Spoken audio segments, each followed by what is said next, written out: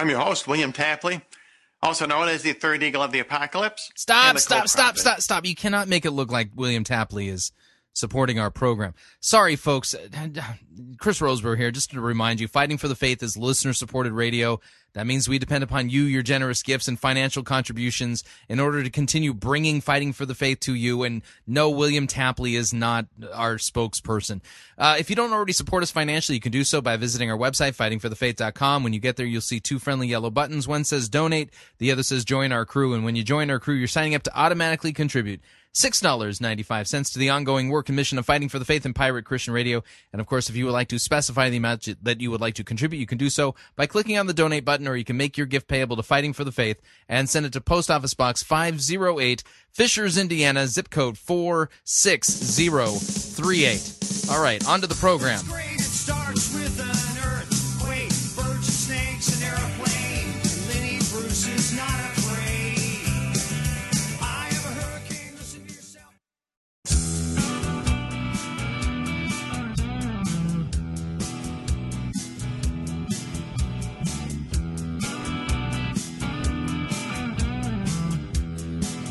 It's time for another edition of Fighting for the Faith. Monday, June 11th, 2012. I have no clue how I'm going to get through all of the things that need to be discussed this week in a week's time. I'm just saying.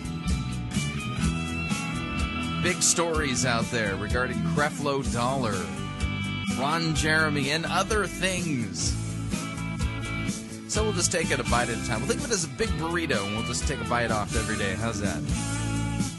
Thank you for tuning in. You're listening to Fighting for the Faith. I am your servant in Jesus Christ, and this is the program that dishes up a daily dose of biblical discernment, the goal of which help you to think biblically, help you to think critically, and help you compare what people are saying in the name of God to the Word of God. There is, well, no shortage of crazy things being said and done. Yeah, here's the deal, is that we live in a time when people think that methodology is kind of one of those things that's adiaphora, and you're going, I'm not tracking with you there. You said methodology and adiaphora, and I have no clue what you're saying. Can you translate for me? Yeah, sure. Methodology has to do with what we do in church. You think of methodologies, okay? You know, methodologically speaking, we do X, we do Y, we do Z, and the reason why we do X, Y, and Z is because there's methods matter, okay? Yeah, by the way, there's no such thing as a theologically neutral method. In fact, what you do methodologically in church reveals your theology. Let me give you an example, okay? I spent many a year early in, growing up in the Nazarene church, okay? And if you're not familiar with Nazarene theology, it's kind of a mixture between Wesleyan holiness and Finneyite, anxious bench, frontier revivalist kind of methodologies, okay? And so one of the things that was a staple in the church that I attended, was the altar call at the end of the service. I mean, you would sit in church and the pastor would open up a biblical text and just lay into you regarding, God's law and how you're not keeping it. And at the end of it, you would go, you're right, I'm not doing this, okay? And so what was the solution? Well, the solution was, you had to be born again. I'm sorry, this is what I was taught as a Nazarene. So what would happen is that you would go up at the altar call to the altar on your knees, weeping, and you would recommit yourself to God and hopefully be born again. Because, you were saved on Sunday, and you caboodle-lated on Monday and lost your salvation, so you'd have to be saved again the following. I mean, this is what it was like in the Nazarene church. It was just absolutely miserable, to say the least, but terrifying. I mean, absolutely terrifying, because, you'd never have any assurance that there's any hope for you, because if you're honest with yourself and you compare your life to God's Word and His law, you're going, I ain't making this. I'm not pulling this off. Okay, so there's no assurance, because the law always points its bony finger at you and says, do, or don't. And the problem is where it says do, you don't do. Where it says don't, you end up doing. And so is there any hope for you? And so the point of this is that the methodology of the anxious bench, the methodology of the altar call, the methodology of the way things were organized tells you something, a lot of something about the theology that's being taught in a particular church. So, for instance, if you believe in monergism, okay, and this is the biblical teaching that all human beings are born dead in trespasses and sins, and they are not saved by a decision they make. In fact, it's quite the contrary. That no human being can decide for God. They cannot choose God. This is one of the things dead in trespasses and sins prohibits you from doing. Okay, faith is a gift given by God. If you believe that, then you believe that God works through means, and the primary means by which God grants repentance and faith to and regenerates dead sinners is through the preaching of the word. Romans 10:17 comes to mind. Faith comes by hearing, hearing by the word of Christ.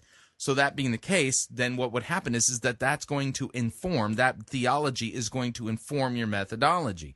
What you do in a church service or how you go about methodologically engaging in evangelism is going to be informed by that theology. Does that make sense? So the idea is this, is that, now going back to my original statement, methodology is not adiaphora. Adiaphora means that it's you're free to do whatever you want. Okay, there's no prohibition. There's no rule that says you can't do this or that. Therefore, you're free. You're free in your conscience to basically make a decision for yourself. For instance, okay, let me give you an example of something that's truly adiaphora.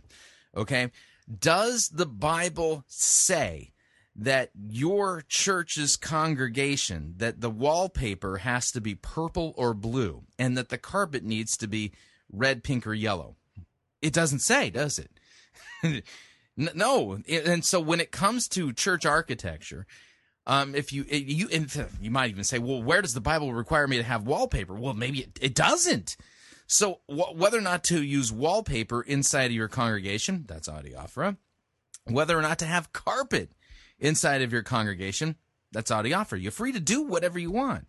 You don't want to become divisive, though. I mean, so when you make these decisions in your elder board, or when your congregation comes together for a voters meeting, you want to make sure that it's done in such a way that you get buy-in for everybody, and that you don't end up somebody basically ramrodding. We've got to have wallpaper and it has to be purple, and this is the way it's going to be, and then just ramrod. You don't want to do that. The point is this: is that the Bible doesn't prohibit or prescribe wallpaper. The Bible doesn't prohibit or prescribe carpet. It does nothing of the sort. So when it comes to what you want to do interior decorating wise inside of your church building, it's adiaphora. You're free to do whatever you want. But here's the deal. Methodologies are being promoted today as if methodology itself is adiaphora. We can do whatever we want in church. That's actually not true. Okay? That's actually not true. Church is not a free-for-all, and Scripture itself makes it clear that in the church, the church service itself, everything is to be done in an orderly fashion. And all of that is informed by Scripture, and there's particular things that are supposed to be taking place when the church gathers, and there's certain things that are prohibited when the church gathers. Believe it or not, there are. So methodology is not adiaphora, okay? So I would say, listen, you can do whatever you want in your church as long as you understand the job of the pastor is to preach the word. You can do whatever you want when the church gathers, as long as you understand that the preaching and correct teaching of God's word is the primary function of the pastor, that the pastor is to administer the sacraments, that they're supposed to be the Lord's Supper, baptism, prayer, and fellowship. You do whatever you want after that. And you're going, okay, yeah, but see, here's the deal.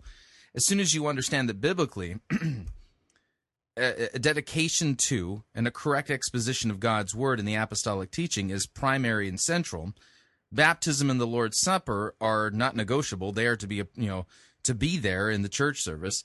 Prayer and fellowship are also vital components of it. All of a sudden, when you understand these core things that are laid out in Scripture these are the things that are to be done. Because again, the job of the church is to disciple the nations, right? That's what it says in Matthew 28, to proclaim repentance and the forgiveness of sins in Jesus' name, Luke 24. So when you understand that, the church is to disciple the nations, baptize, teach, proclaim repentance and the forgiveness of sins, preach the word, pray, administer the sacraments, the Lord's Supper and baptism, and also fellowship is a big deal. All of a sudden, when you understand those are the core things that the church is to really be at the business of doing, all of a sudden, particular methodologies come into play while other methodologies disappear because they're not compatible with what the church is to be about. Does that make sense? And so when we take a look biblically, methodology is not adiaphora. You can't just start tinkering with what the church does without it impacting what the church says. Okay? The two are connected. Now, this isn't an exact connection, but I in the past I've used this phrase, and I'm going to use it again today, and that's this phrase: lex orandi, lex credendi. Okay, and it's basically it's a $5. That's actually more like a $10 theological Latin phrase, and it means this: the law of prayer is the law of belief. What you sing, what you pray, is ultimately going to affect what you believe. That's the idea. And so that being the case, this tells us something about, well, what's appropriate to be singing about in church, okay, when the church gathers, okay?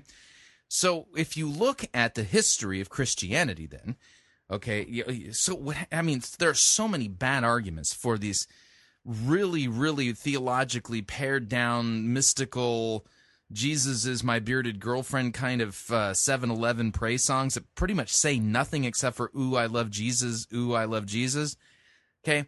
Historically, the church has not done that with its songs, okay, and what it's sung. In fact, if you want to get an idea of what the church has historically sung, I would recommend highly get a copy of the Lutheran Service Book. And you're going, well, I'm not a Lutheran. Trust me, it's really edifying. Plus, we're making a lot of these hymns available for you to, if you want to be able to sing along with some of these hymns, over the next year or so, we're going to be making vast majority of those tunes available for you to sing along to. And what you'll notice is that when you look at the hymnal and you look at what the church has been singing for millennia, because I've got hymns in here that go back to the 4th century. Okay, when you look at what the church has been singing for millennia, you realize, wow, there's some real doctrinal and theological depth to these hymns. Right. The reason why is because the ancient church has understood that what you sing about, what you pray about, lex orandi, lex credendi, is what you end up believing. And so the idea is that it's singing, the hymns of the faith, of the historic Christian faith, were chock full and just brim to, you get what I'm saying, just packed with deep, rich, biblical, doctrinal theology. And you'll notice that a lot of these hymns, you can pray them. Okay, they read like prayers. And so this isn't trash. This is deep, deep, deep, very rich treasure. But what happens nowadays? People come along and go, I don't like those hymns. They're boring. How many verses are you gonna have to sing of that boring hymn? I hate him because it's boring. That's somebody who isn't well catechized. That's somebody who doesn't understand the magnitude, depth, and richness of the treasure that we have. And so that person needs to be instructed in the faith. And so, listen, I think there is a good argument to be made by pastors to say, we're not going to go the route of allowing you to sing a lot of these contemporary Christian music songs and praise songs because you can't. We don't want you believing what's in those songs. Okay, now if you're sitting there going, okay, Listen, I understand that, pipe organs, that's kind of medieval European, and you may not necessarily be so hip on the pipe organ. No problemo. The pipe organ isn't inerrant.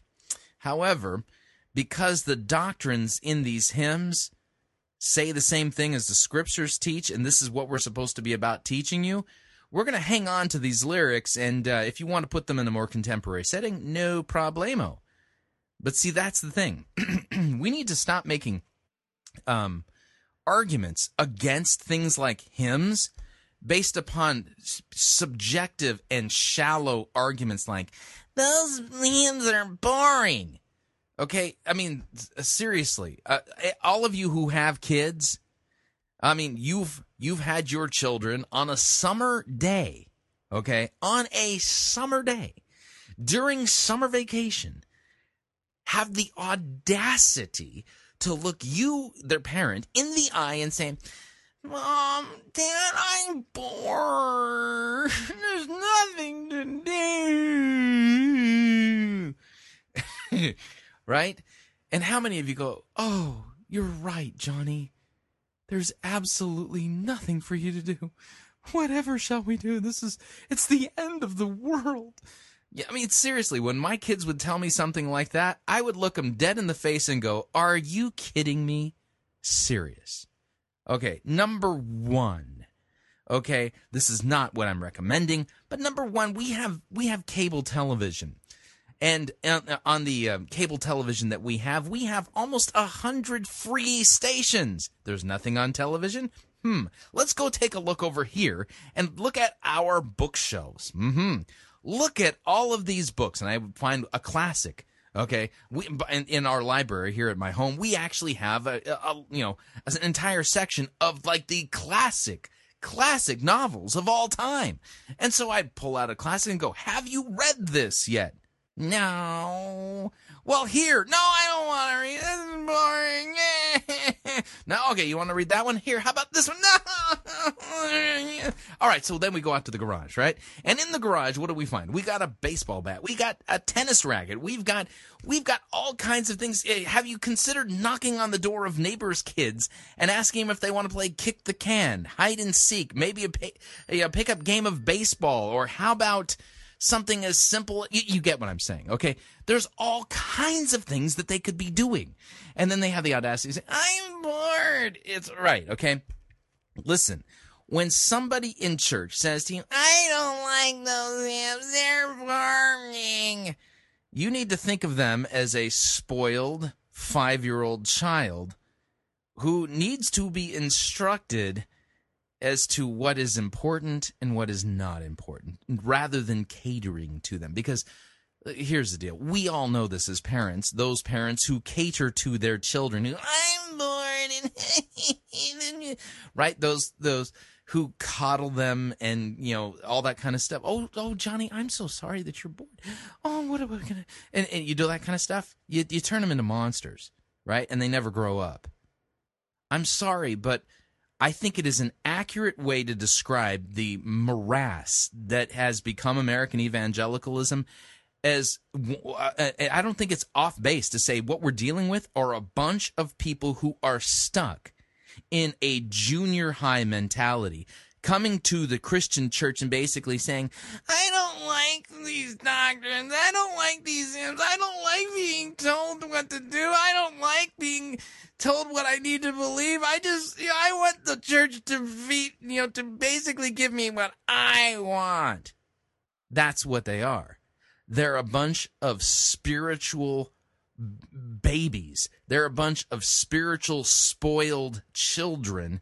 And what have they done? They have gathered for themselves teachers who will tell them what they want to hear rather than doing their biblical duty. And it's time for us to say enough is enough. Okay? That's not church. Those songs aren't Christian. That preaching isn't faithful to what God's word is doing. And these churches, it doesn't matter how many people you have showing up Sunday after Sunday. The biblical church, the body of Christ, isn't growing through this preaching and teaching and through these songs and all this stuff that you're doing here. In fact, these churches have become breeding grounds for the worst kind of heresies. Anyway, I just want to get that off my chest. So, all right, so let's talk about what we're going to do on today's edition of Fighting for the Faith. I've got an email that I would like to read from Pastor Gervais Nicholas Edward Charmley. We've got it's the Creflo Dollar Gate that has to be addressed, and we're going to wade into the waters a little bit, tell you a little bit about what's going on, and point out the fact that there are some huge discrepancies in how this story is being told. On the one hand, you've got what's being reported from the 911 recordings of the 911 call made by Creflo Dollar's daughter, and then what Creflo Dollar says. The two can't be reconciled. So we're going to take a look at the allegations regarding Creflo Dollar's child abuse. He was arrested over the weekend for allegedly assaulting his daughter. Simple battery is what it's called. There's no such thing as simple battery, is there? Anyway, so it was called simple battery. That's the allegations. That's what he's alleged to have done. And since he hasn't been found guilty in a court of law, we have to talk about it that way. This is what he's alleged to have done. But we're going to point out the fact that there's a big difference between what was said in the 911 tapes, what was corroborated by another one of his daughters, and what Creflo Dollar said from the pulpit yesterday. And then we're going to do a little bit of time taking a look at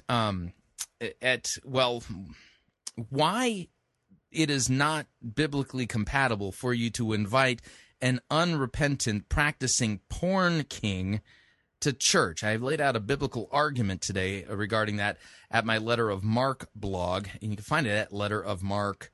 That's letterofmarque.us.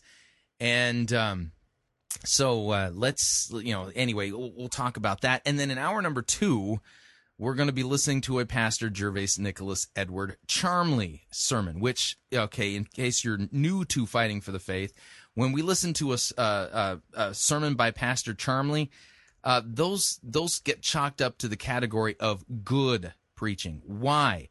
Because Pastor Charmley rightly handles God's word. He spends time making sure that he is a careful exegete, and he tells the stories the way they're meant to be told, and he makes the points that the scriptures are making. So, that I always hold up Pastor Charmley as a good example of what biblical preaching sounds like, and it's, as far as I'm concerned, it's a plus that he's not from the United States, because it shows that true sound exegesis isn't defined culturally, it's defined biblically. So with that, we're going to dive into the program proper, and that requires me to do this.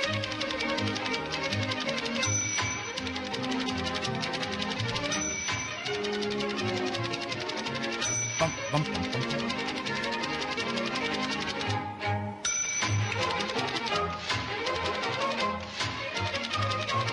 From across the pond at Hanley, Stoke-on-Trent in the United Kingdom, Pastor Gervais Nicholas Edward Charmley has written me an email. The subject reads, Perry Noble is painful.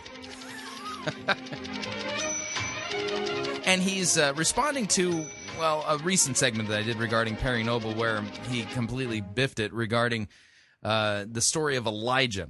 Pastor Charmley writes, he says, Dear Chris, just listening to Perry Noble's ignoble eisegetical interpretation of 1 Kings 17. The man has apparently missed the whole point, which is that throughout that chapter, Elijah acts in perfect faith. See, the whole thing about, if you remember Perry Noble saying, he was by a brook and it was all dry and he was worried that God was punishing him. No, that's not what was going on. Throughout that entire chapter, Elijah was acting in perfect faith. He does not doubt God at all, even looking to God to raise the widow's son from the dead, the first such miracle that's recorded in Scripture. Apparently, Noble thinks that Elijah being by the brook is a bad thing. Well, it's only a bad thing for Israel. Elijah has it nice and easy. He gets his food delivered morning and evening and has plenty of water, and then when that runs out, God sends him to the widow of Zarephath, who takes care of him. It is Israel who are in trouble because Elijah is the prophet of God, and when God hides him, the prophet, God is taking away his word from Israel. Brilliant point. Exactly. Elijah wasn't in trouble when the brook dried up. It was Israel that was in trouble. And that's kind of the whole point, because when we get to 1 Kings 18, what do we find out is that Ahab, he's doing everything he can to find Elijah, and they haven't been able to find him anywhere. They're trying to find him because, remember, he's the one that he has now the power given to him by God to say when the rain's going to come. And then he disappears, and Israel dries up without God's word and without the prophet, right? Anyway, Pastor Charlie says, he says, Pastor Noble should try reading any decent commentary on the chapter. I don't know if he could do that. There's a lot of big theological words in commentaries. And, I mean, any good theological commentary worth its salt would also have, like Hebrew and Greek and stuff like that in there. And Perry Noble just doesn't strike me as the kind of guy who has the patience and scholastic discipline to labor through a good commentary that would cite things like Hebrew and Greek and how the church has discussed interpreted this passage in the past, things like that. Anyway, he's reading things into the passage that are just not there. I was particularly annoyed because I just preached on this section, and Pastor Charmley gives me a link to his sermon, which is what we're going to be listening to, by the way, in hour number 2. Pastor Charmley continues, says, God was not teaching Elijah that the brook was not his supply. And there's no way on earth that Elijah thought that. One gets the impression that Noble has not actually studied the text. I have my suspicions that he has not really even read it. In the whole chapter, Elijah is depicted as trusting fully in God. I get the impression that Noble had a message and decided to shoehorn it into the text. In the name of our blessed Lord and Savior Jesus Christ, Pastor Gervase Nicholas Edward Charmley. Pastor Charmley, great email, and thank you. All right, what we're going to do right now is we're going to actually take our first break, and when we come back, we're going to take a look at the news stories that need to be talked about, Creflo Dollar, as well as Ron Jeremy's appearance at the Rock Church in San Diego. So you're not going to want to miss that. If you'd like to email me regarding anything you've heard on this edition or any previous editions of Fighting for the Faith, you can do so. My email address, talkback@fightingforthefaith.com, or you can ask to be my friend on Facebook. It's facebook.com/Pirate Christian, or you can follow me on Twitter. My name there, @Pirate Christian. We'll be right back.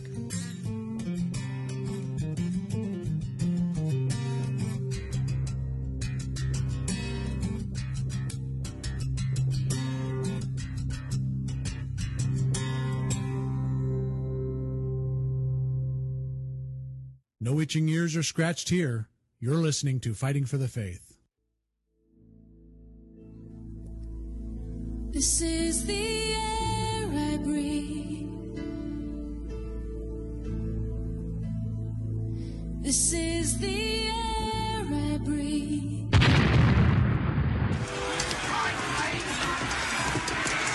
I've had enough of the sissy, pansy, turning photo-written music you have the audacity to call worship.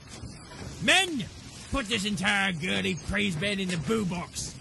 Let's wheel in the organ and get some real worship music underway.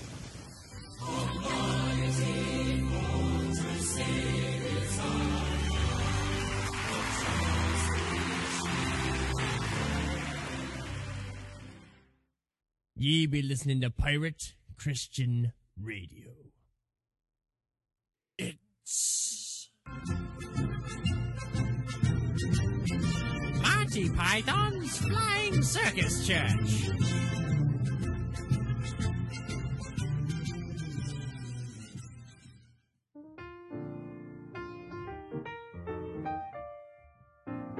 Welcome to Build-A-God. How can I help you? Hello, I received a Build-A-God certificate for my birthday, so I'm here to build my own deity.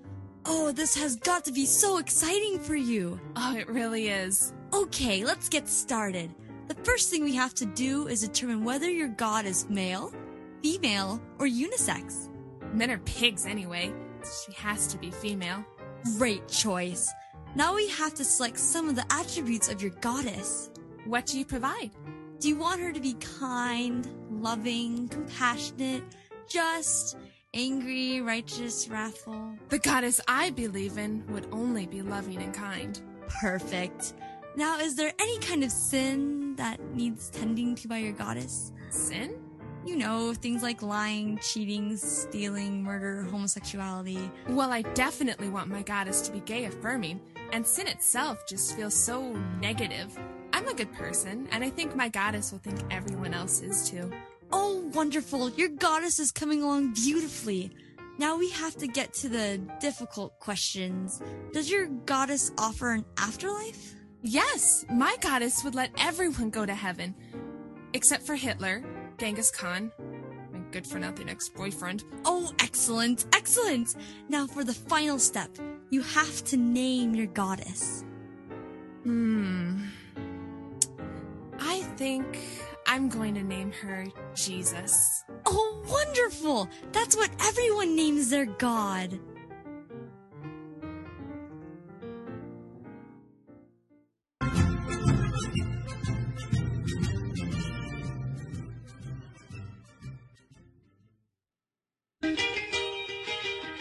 If everybody had an ocean across the USA, then everybody'd be served like California. You'd see them wearing their baggies, Warachi sandals too, a bushy blonde hairdo, serving USA. Have you purchased your airline tickets for your summer getaway yet? If not, don't pay more for your airfare, hotel room, or rental car than you need to. Longtime Pirate Christian Radio featured advertiser Cheapo Air is your one-stop shop for all of your travel needs. And we've got a special promo code for you to use at Cheapo Air to save an additional $10 off of Cheapo Air's already low prices. So visit piratechristianradio.com/cheap. Write down the promo code, then click on the web banner and book your travel today. And remember, a portion of your purchase will go to support Pirate Christian Radio. That website address, again, is piratechristianradio.com/cheap. And thank you for your support. Cowabunga. USA. Pacific Palisades.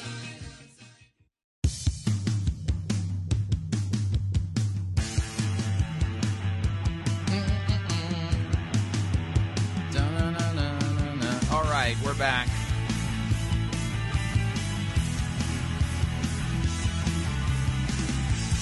Warning.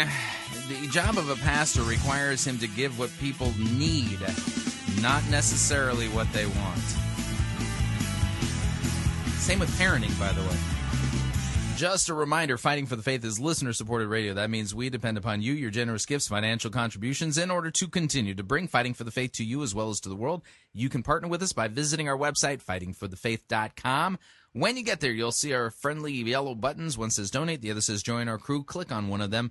The join our crew, you're signing up to automatically contribute $6.95 every month to the ongoing work and mission of Fighting for the Faith and Pirate Christian Radio. And, of course, if you would like to specify the amount, you do so by clicking on the donate button or making your gift payable to Fighting for the Faith, and then send that to Post Office Box 508, Fishers, Indiana, zip code 46038. And, of course, we're in the middle of the first leg of our bake sale. We have about 50 bracelets left. These were made by my mother-in-law, and if you'd like to buy a limited edition made by my mother-in-law Pirate Christian Radio bracelet for your wife or for yourself, you can do so by visiting piratechristianradio.com/bake sale and getting your bracelet there, right there. You can purchase it right online. Okay, moving along. Okay, from the well, actually, this is from the Examiner.com, but this is from the Channel 5 News out there in Atlanta. Headline reads, Creflo Dollar's daughter describes altercation in 911 tape. Not the first time, she says. Now, I'm gonna go ahead and play this so that you can hear what's going on. If you're not familiar with what's going on, Creflo Dollar over the weekend was arrested for allegedly, punching and choking his teenage daughter. He has 5 children. And so what we're going to be doing here is comparing what's been said initially, and well, apparently what Creflo Dollar is saying now, so that you at least brought up to speed, because it's kind of like one of the biggest religion stories of the moment. So here's the Channel 5, I think, affiliate out of Atlanta reporting. Here we go. He is the pastor of College Park Megachurch World Changers Ministry. But tonight, Creflo Dollar is accused of attacking his teenage daughter. The fight landed Reverend Dollar in jail overnight. Fox 5's Caitlin Pratt is here now with more. Caitlin. Amanda Russ, in an official statement, the megachurch pastor asked for privacy for his family, but so much has already been made public. The Reverend Creflo Dollar spent most of last night in the Fayette County Jail, locked up on a simple battery charge.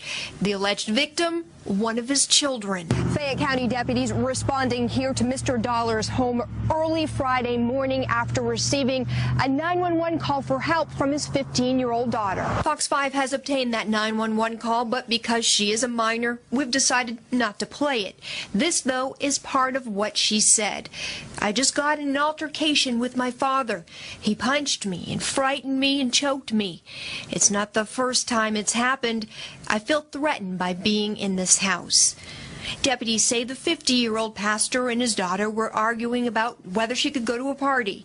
The 911 call detailing what allegedly happened next. He went off. That's when he went off. He came and put his arm around my neck and choked me and bent me over the table.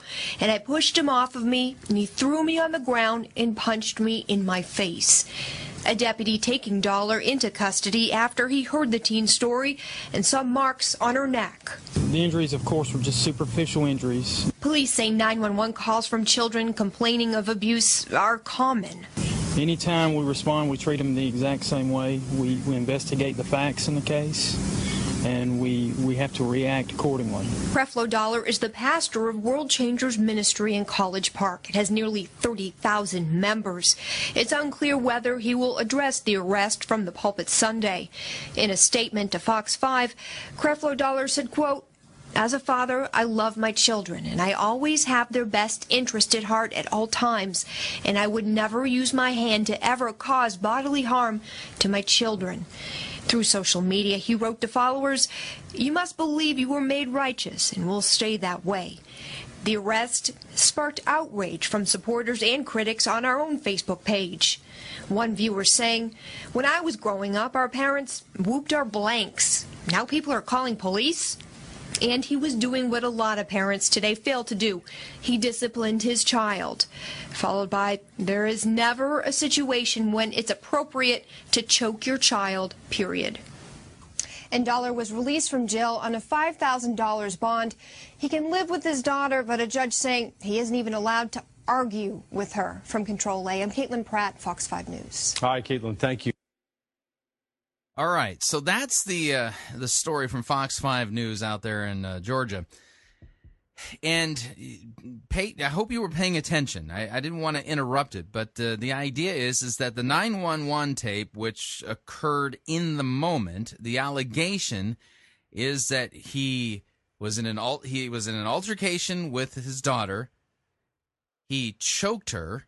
This is according to the 911 tape, and according to the 911 tape, he punched his daughter in the face, and that's why he was arrested. So all of this, this is the allegations against Creflo Dollar.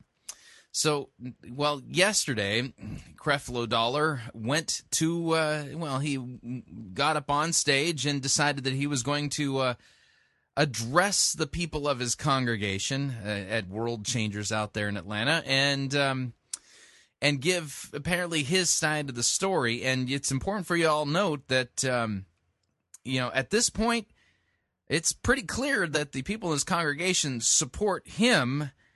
And what he said in his defense, well, let's just say that there's definitely an incongruency with what was reported early on and what he said yesterday. So I'm going to let you hear what Creflo Dollar said, and I'm going to play this in context, and I'm going to try not to interrupt as much as possible. But I want you to hear this because at this point, it's important, if we're going to listen with discernment, notice that there's definitely two versions of the story.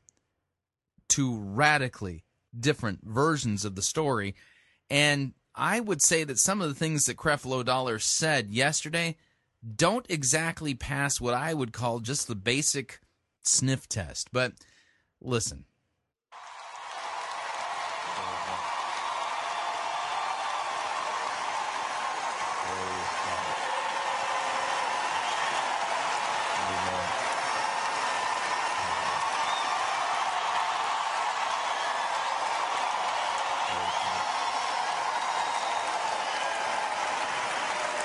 Now, it's important to note that while Creflo Dollar is a prosperity heretic,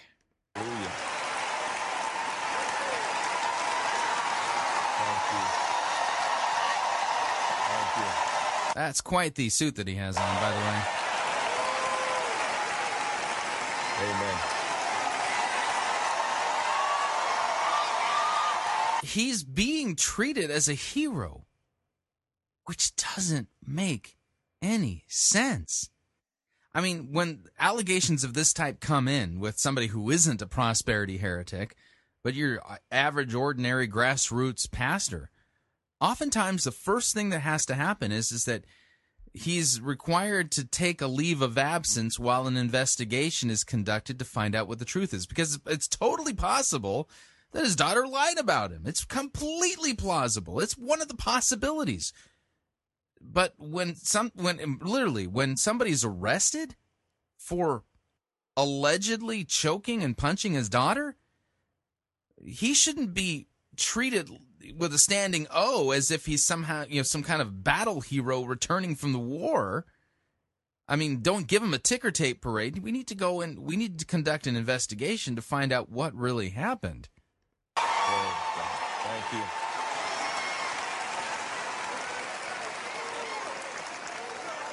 Amen.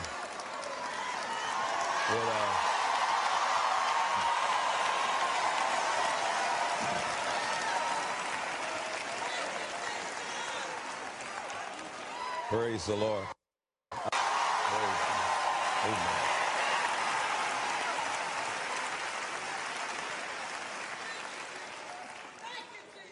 I want to first of all thank everyone for your prayers for our family.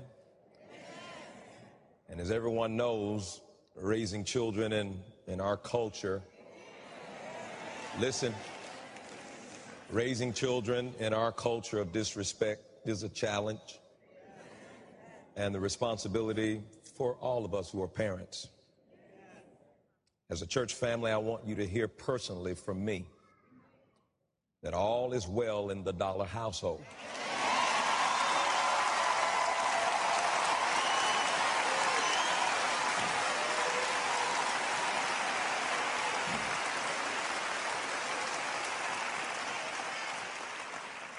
Like all of us who are parents, there are times when discipline and training our kids can become pretty intense. Now, I have been confessing for years what the Bible says about teaching and training your children, and especially mine. And I believe that there is a powerful destiny and an awesome divine assignment on the inside of each one of my children. I know that all 5 of them are going to do great exploits in the kingdom of God. Okay?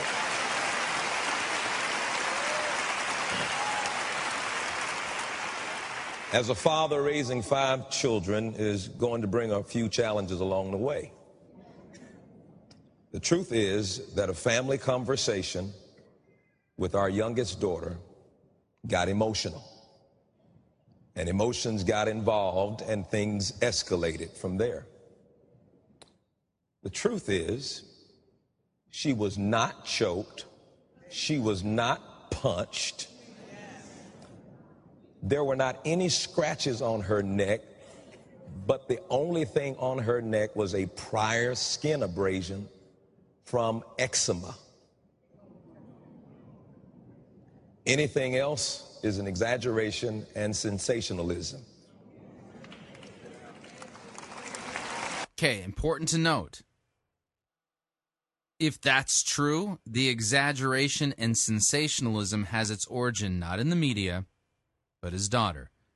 Because the 911 tape reveals that she, in the 911 call, said that she was choked and that she was punched. So let's make it clear. If there's sensationalism going on, the origin of that is not the media. It's his daughter. Now,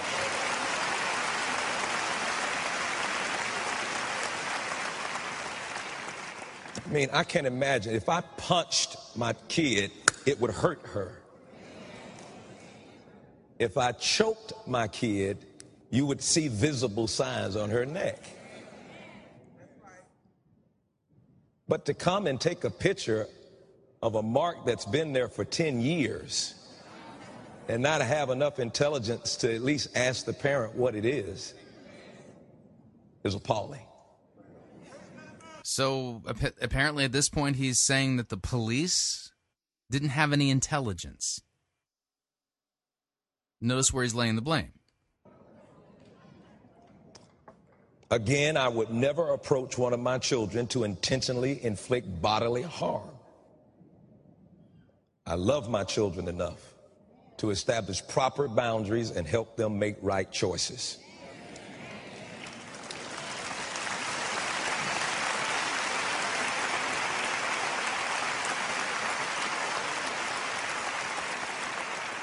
Taffy and I have the grace to be loving, responsible parents who teach our children the right things and correct them when they choose incorrectly. And we remain committed to raising our children in the nurture and the admonition of the Lord.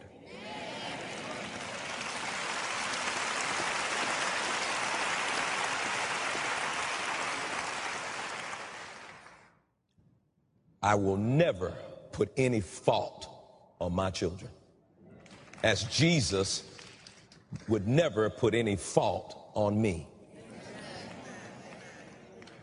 I love her with all of my heart. Amen. Yeah, this reminds me of Bill Clinton and the Lewinsky scandal. I did not have sexual relations with that woman, Miss Lewinsky.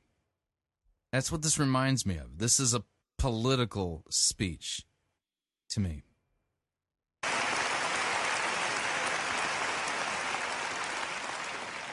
There are two things that are for certain in the life of a Christian parent. Number one is that we win.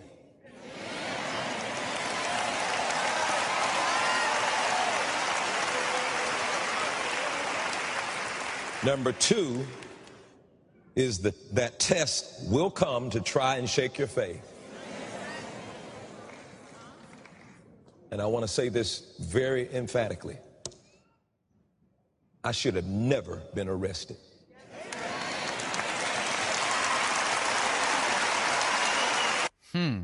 So who's he putting the blame on there?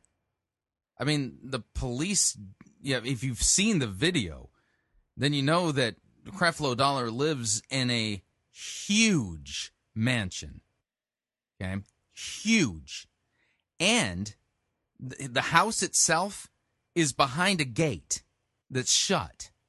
And the house itself isn't even close to the gate. So it's not like, you know, a cop was strolling down the street, you know, waving his baton, and all of a sudden he heard what sounded like an argument, and he quickly rushed into the house, you know, to save the person who sounded like they were in distress.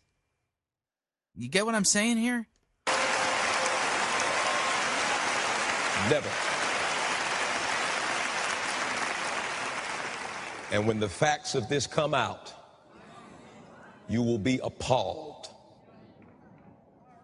Thank you so much for your love and your prayers. But you've got to understand something. It's not as much against me as it is this message of grace. So now, see, he should have never been arrested. Apparently, the police had no good reason whatsoever to believe that a crime had been committed. This was actually the work of the devil to come against the message of God's grace.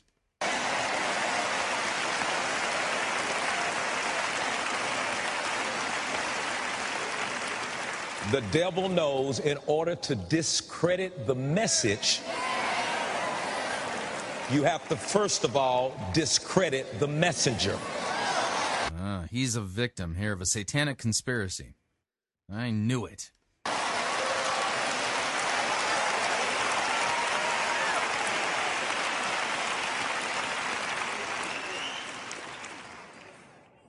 I'm a human being, and you know, I've had to do a lot of praying, and my family has been very supportive. Because when I feel like an injustice has been done, I get angry. And yet I respect the law. And so as I began to pray, the Lord said, I want to deal with you. And he took me to when Paul was going to God. And So now as part of his explanation, he wanted to know why he's going through all this. Why him? I mean, he's such a victim here. Well, don't worry. God has intervened and directly revealed to Creflo what's going on here. I began to beseech God 3 times that he would take this thing on him 3 times, that he would let it depart from him. And God says, no, my grace is sufficient. You see, Creflo Dollar is just like the Apostle Paul. In other words, God says, don't ask me to take the trouble away. Ask for the grace that will give you strength when you're weak. And I repented. Oh, God, I see what you're doing. God's not going to take the trouble away from you, but he'll give you grace to strengthen you. So at the end of the day, he'll get the glory out of what you were going through.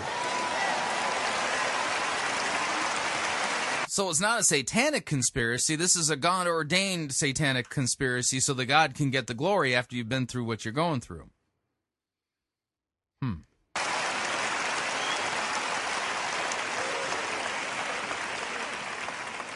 God didn't stop the 3 Hebrew boys from going through the fiery furnace, but he put grace on them so when they went... I mean, Creflo Dollar, he's just like Shadrach, Meshach, and Abednego. Through the fiery furnace, they would be able to come out. God didn't stop Daniel from being put in the lion den. See, he's just like Daniel in the lion's den. I mean, just wrongfully accused, and, this is just a complete injustice, but he's just like Daniel in the lion's den. But he put grace on him, so in the midst of the lion's den, the next morning you would see the glory of God that came from the grace of God. I want to close, and I'll have nothing else to say about this. I want to close in the book of Psalms. Yeah, all right. You get what I'm saying here. So we got, on the one hand, the 911 tapes and the fact that he was arrested, the police arresting him because they believed they had reason to arrest him, that a crime had been committed, and he needed to be processed and charged with a crime. Now he's basically saying he's a victim of some kind of satanic conspiracy, obviously orchestrated by God in order for him to get the glory, because he's just like Shadrach, Meshach, and Abednego. He's just like Daniel. He's just like the Apostle Paul, and God's been speaking to him the whole time he's been going through this unjust persecution that he's going through, that the devil was trying to discredit him, and by doing that, the devil can discredit the message that he apparently brings. Well, that's quite a show. I'm sorry, but I think there's more to the story here, and just in hearing the 2 accounts, they're not squaring. Somebody is not speaking the truth. the two accounts cannot be reconciled. Moving along, from the Letter of Mark blog, this would be my blog, a post that I posted today, June 11th, 2012. The name of it is An Unrepentant Porn King Teaching in the Temple of God. An Unrepentant Porn King Teaching in the Temple of God.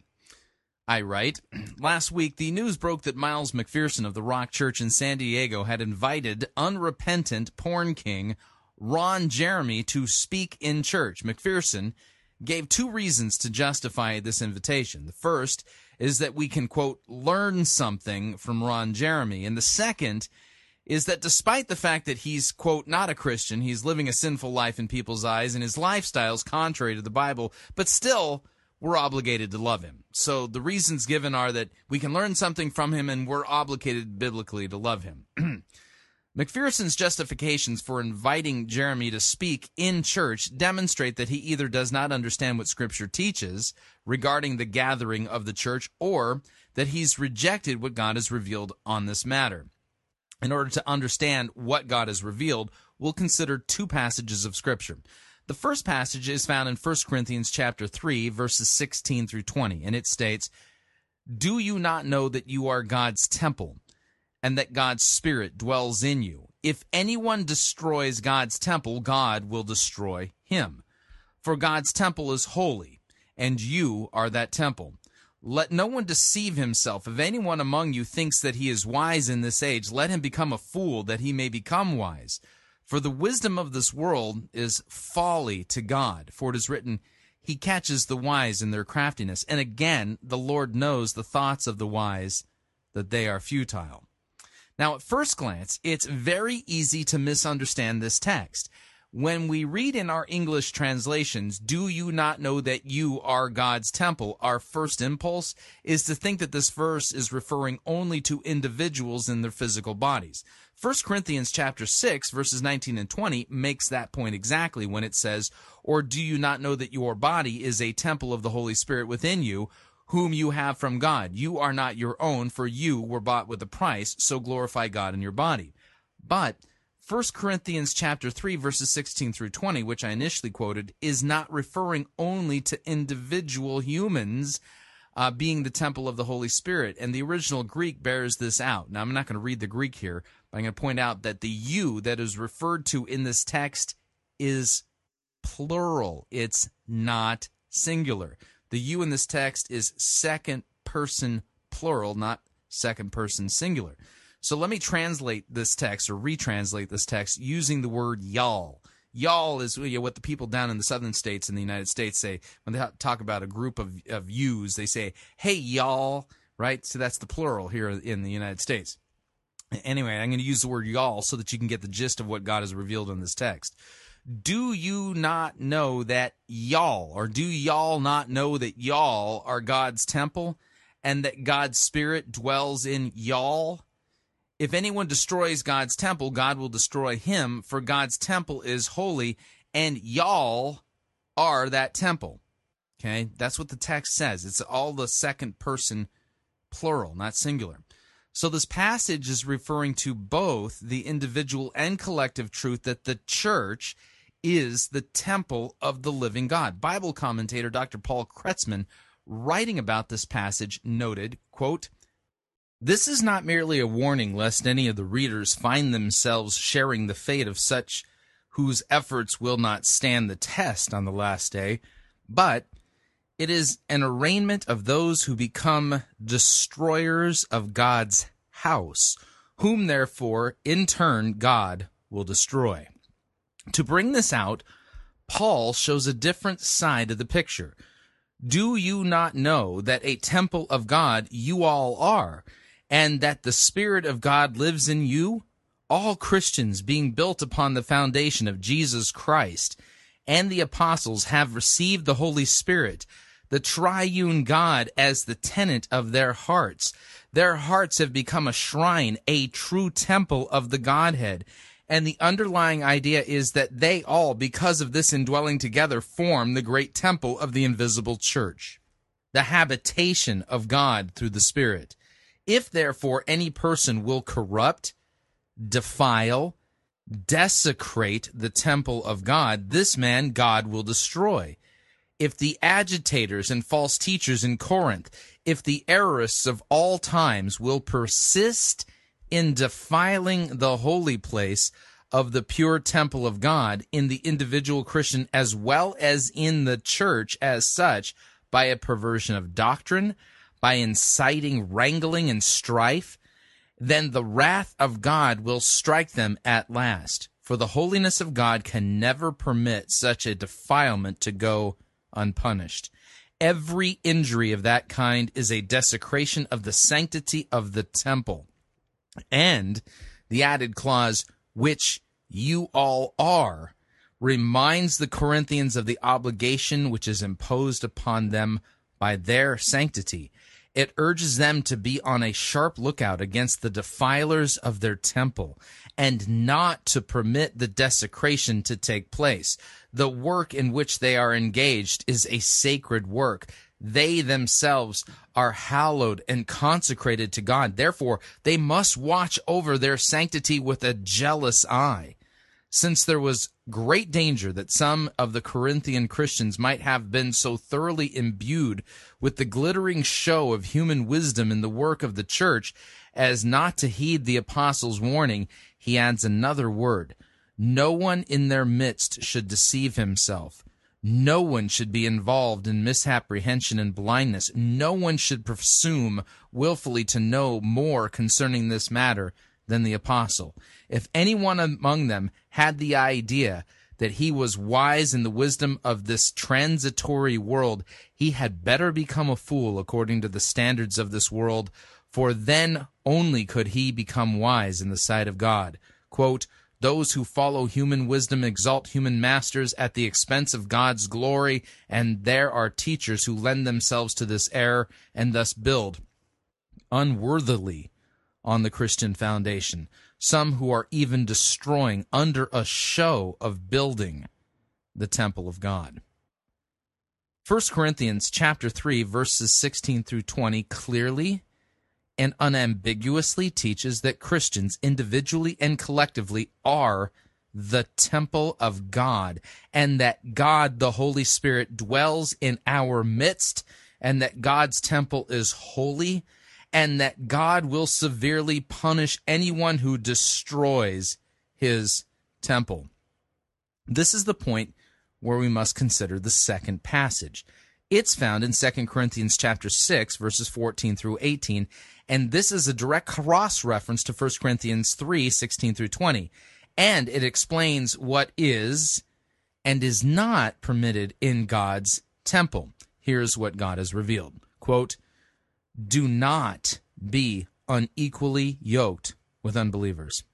For what partnership has righteousness with lawlessness? Or what fellowship has light with darkness? What accord has Christ with Belial? Or what portion does a believer share with an unbeliever? What agreement has the temple of God with idols? For we are the temple of the living God. As God said, I will make my dwelling place among them and walk among them, and I will be their God, and they shall be my people. Therefore, go out from their midst and be separate from them, says the Lord, and touch no unclean thing. Then I will welcome you, and I will be a father to you, and you shall be sons and daughters to me, says the Lord Almighty.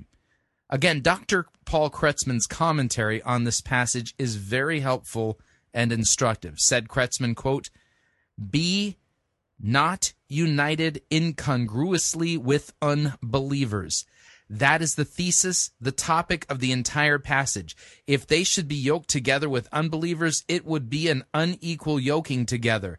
The apostle has in mind the provision of the Jewish ceremonial law according to which the yoking together of clean and unclean animals was prohibited. See Deuteronomy chapter 22, verse 10. If the believers, the members of the Christian community, should in any way join with the heathen in their idol worship, if they should associate with them in such a way as to erase the essential difference between Christian and heathen, then this union would be absurd and wicked, with the peril of leading to denial attached, and should therefore not be practiced by the Christians. The apostle enforces his thought by illustrating the incongruity between Christianity and heathendom in 5 contrasts. He asks, for what communion, what fellowship is there to righteousness and lawlessness? What have they in common? On the one hand, there is the active disposition to live in accordance with the divine will, and on the other hand, there is no knowledge of the divine, sanctifying will, and therefore nothing but unrighteousness. Obviously, then, there can be no participation between the two. They are contrasts. Or what communion has light with darkness? On the one side is light and salvation with God. On the other is darkness and destruction with Satan. The two can never unite without destroying their substance. The third question, contrasting the Son of God with the adversary of himself and all of mankind. But what is Christ's concord with Belial? How can there ever be an agreement between Christ, the champion of that which is right and good, which is intended for man's salvation, and the chief of Christ's adversaries? The personification of righteousness and perfection against the personification of unrighteousness and lawlessness. That abyss can never be bridged. I continue. Now that we have a firm understanding of what God has revealed in his word with regarding what is appropriate and inappropriate in the temple where his Holy Spirit dwells, that would be in our midst as Christians, ask yourself this question. Is inviting an unrepentant and practicing porn king to speak in the church, that is the temple of the living God, in accord with what the Holy Spirit has revealed and commanded in 1 Corinthians 3, 16 through 20, and 2 Corinthians 6, 14 through 18? Or is it the equivalent of uniting light with darkness, or Christ with Belial? Or more to the point, how is this not a desecration of the temple of God? Listen. There are a lot of people who are watching this that are hopefully thinking about someone they know that doesn't know God, that God is calling them to go love and go encourage. And based on what you learned from your relationship with Craig, I mean, we've known each other a little bit, and all the other pastors, what would you tell them and how they can better love those people who are far from God? Now, that's Miles McPherson asking the unrepentant, practicing porn king Ron Jeremy how Christians can love non-Christians. Stop.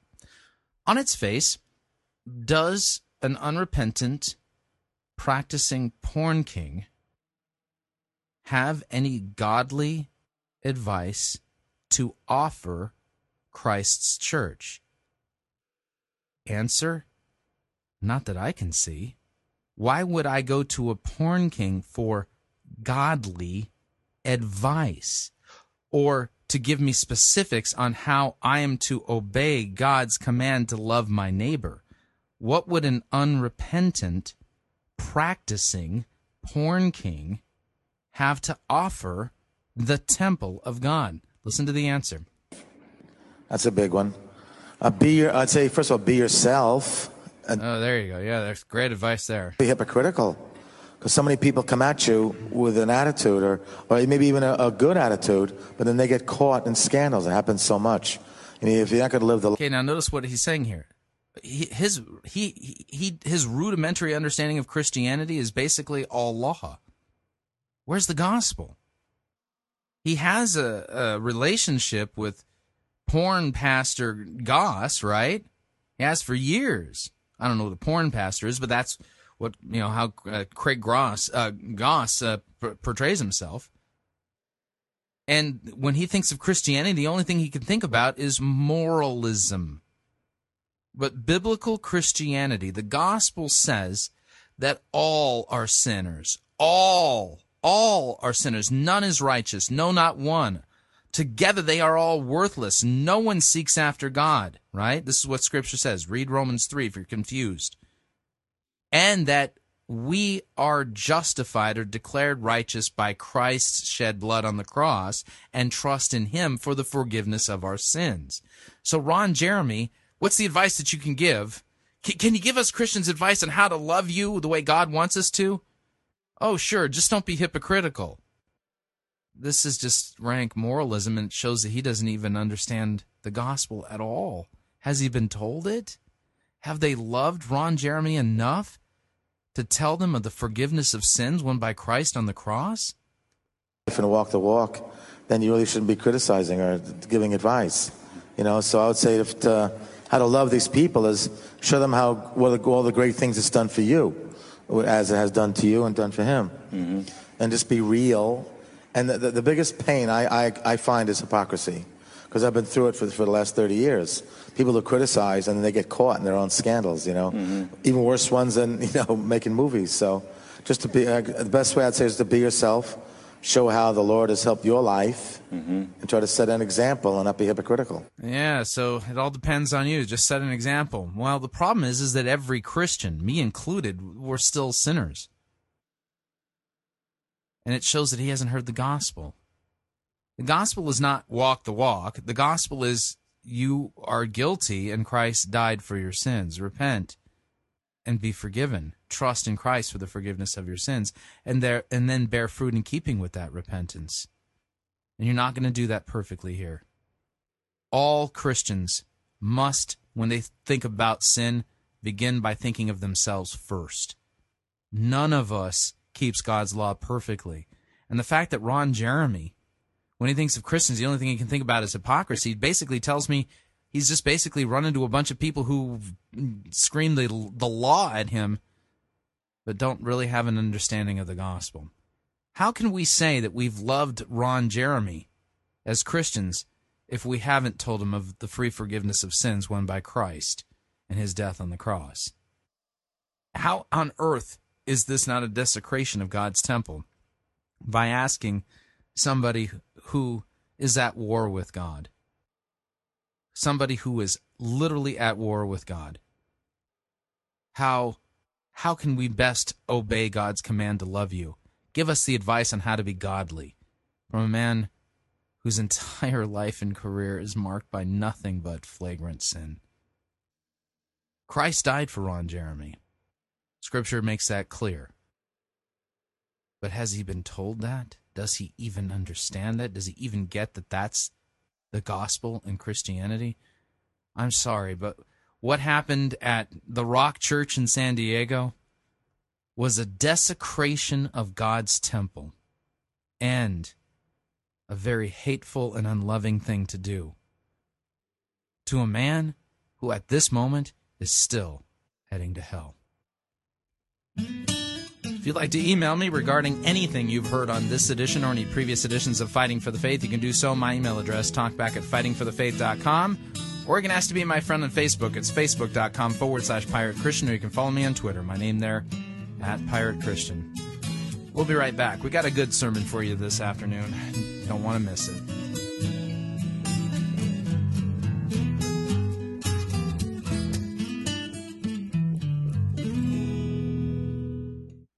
Unless your righteousness surpasses that of Rick Warren, you cannot be saved. You're listening to Fighting for the Faith. Pirate Christian Radio Theater presents Death of a Salesman. Are ye a salesman? Why, yes, I am. Can I interest you in some...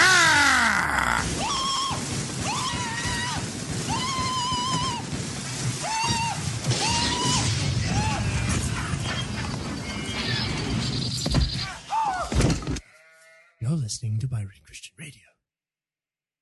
If everybody had a nose across the USA, then everybody'd be served like California. You'd see them wearing their baggies, Warachi sandals too, a bushy blonde hairdo, serving USA. Have you purchased your airline tickets for your summer getaway yet? If not, don't pay more for your airfare, hotel room, or rental car than you need to. Long-time Pirate Christian Radio featured advertiser, Cheapo Air is your one-stop shop for all of your travel needs. And we've got a special promo code for you to use at Cheapo Air to save an additional $10 off of Cheapo Air's already low prices. So visit piratechristianradio.com/cheap. Write down the promo code, then click on the web banner and book your travel today. And remember, a portion of your purchase will go to support Pirate Christian Radio. That website address, again, is piratechristianradio.com/cheap. And thank you for your support. Cowabunga. USA.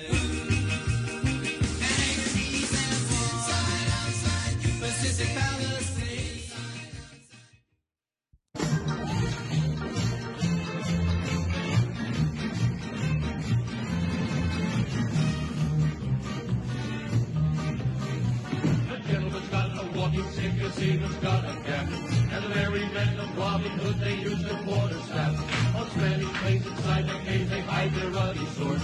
But we make do with a low bamboo, and everyone applauds. 1, 2, 3, 4, 5, 6, 7, 8. The old bamboo, the old bamboo. You better never bother with the old bamboo. You can have the hat from your lumber shoe, but you better never bother with the old bamboo.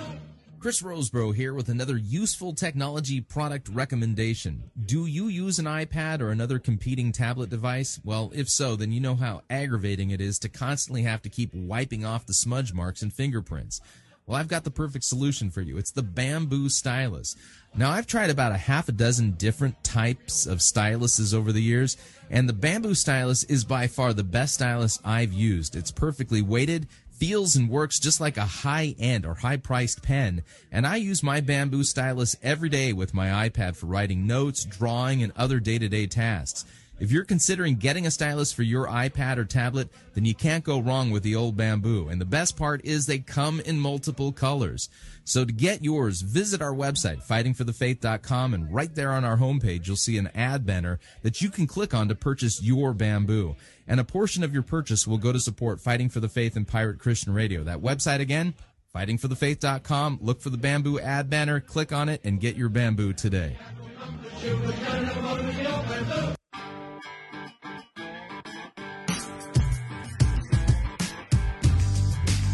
Okay, we're back. Hour number 2 of Fighting for the Faith sermon review time. I've opted for a good one.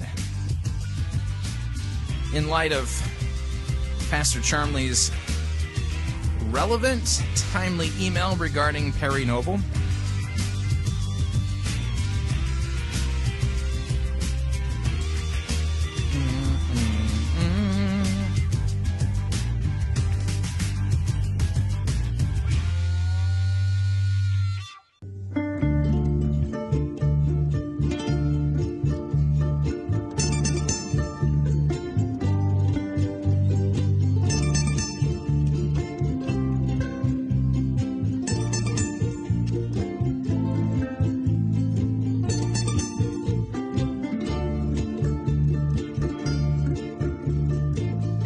The good, the bad, the ugly. We review it all here at Fighting for the Faith. We're an equal opportunity sermon reviewing service.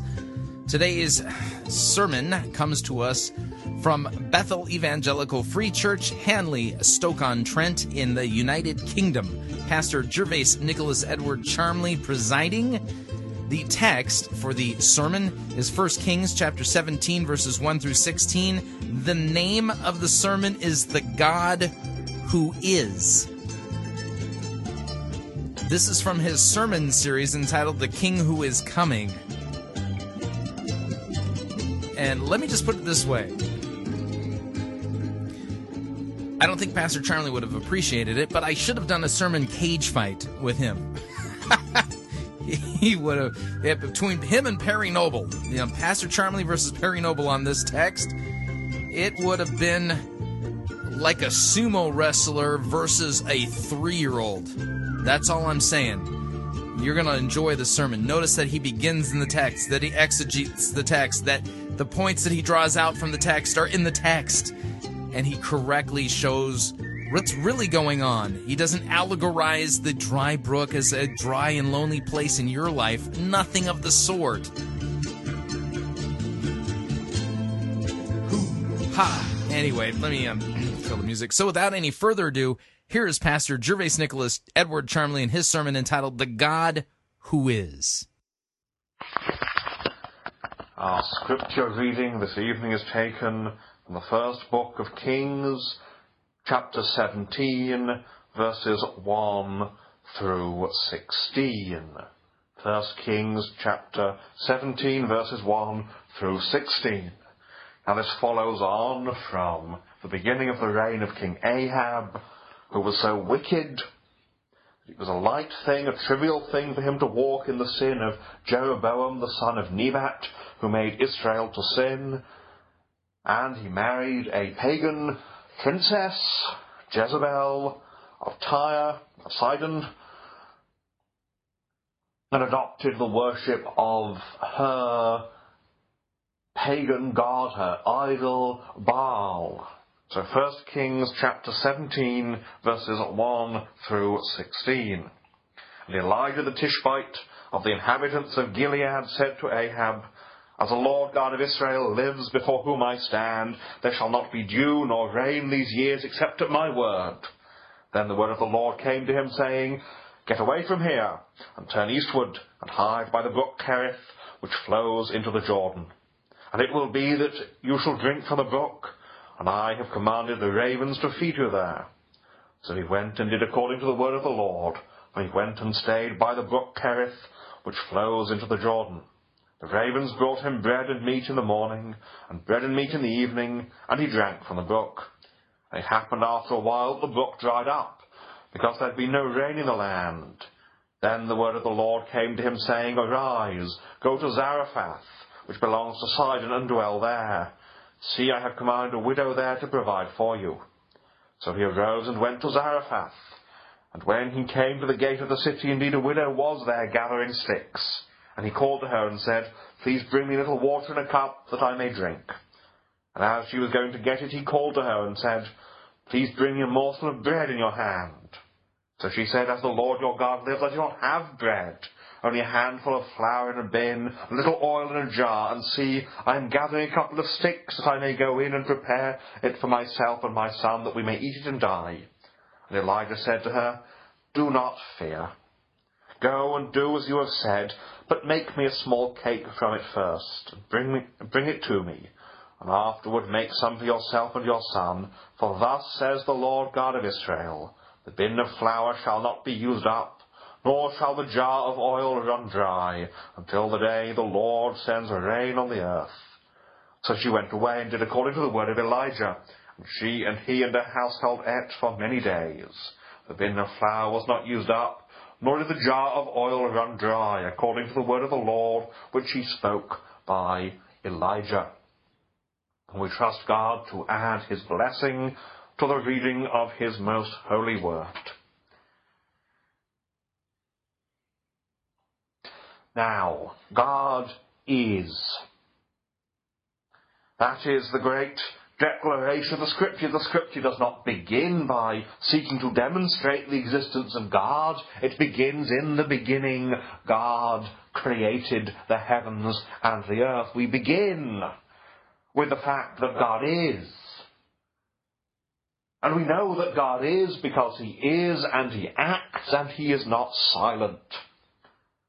The God who is the God who rules over all, the God who does all things, the God who works all things according to the counsel of his own will. He is the God who is, the God who acts.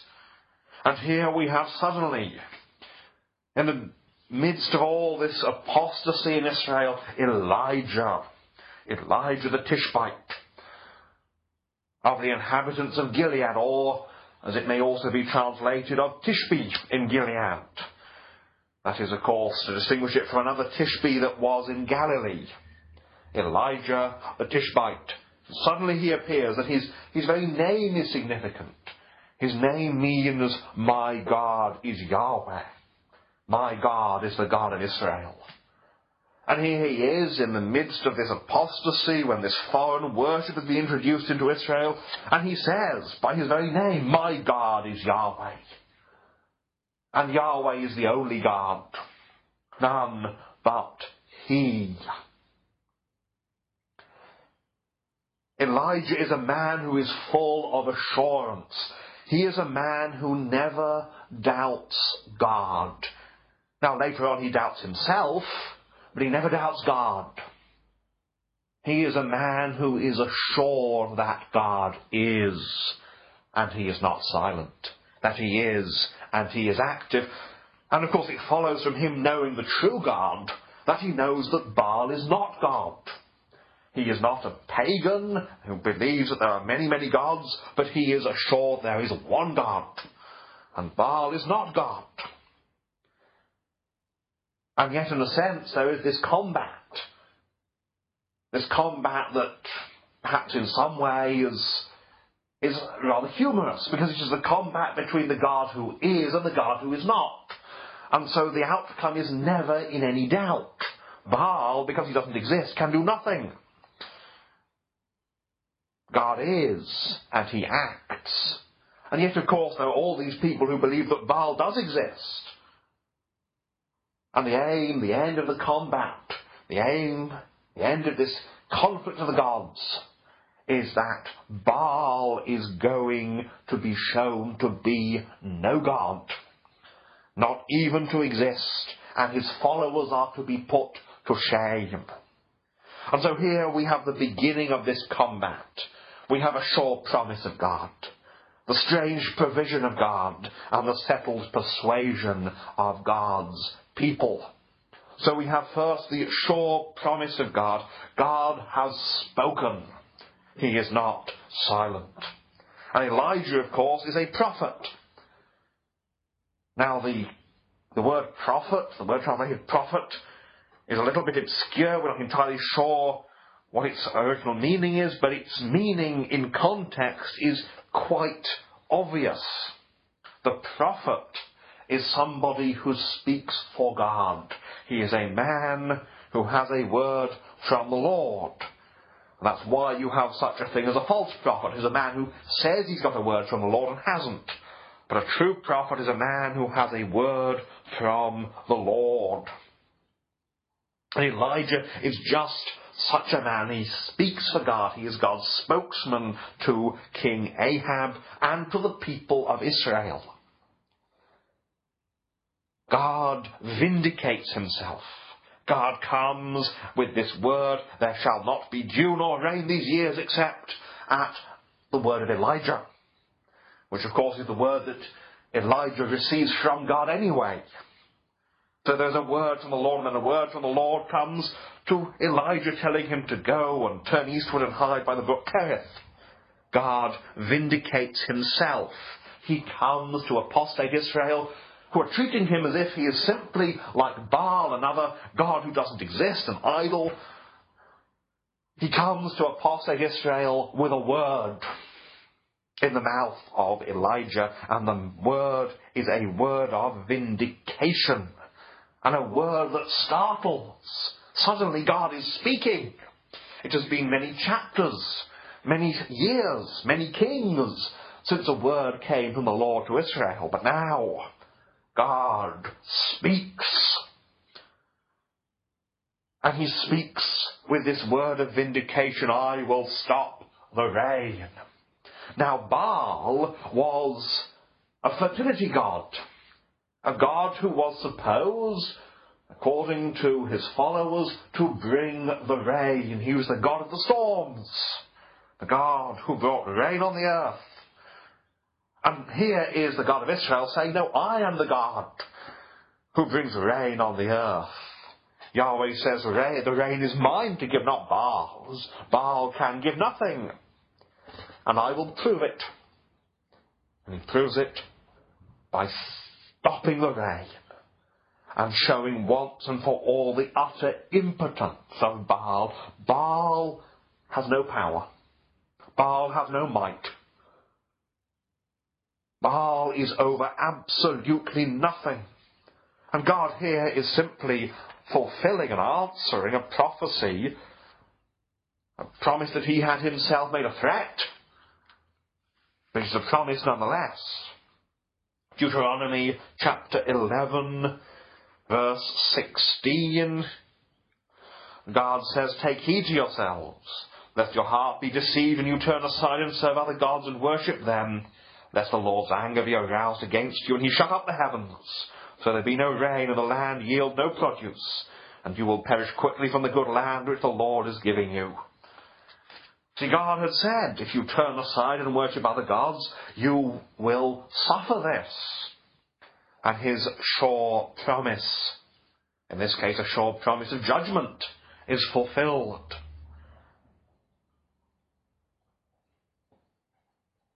And the sign is very telling. You see, we've experienced recently, have we not, how unpredictable our climate is, how 1 week you can have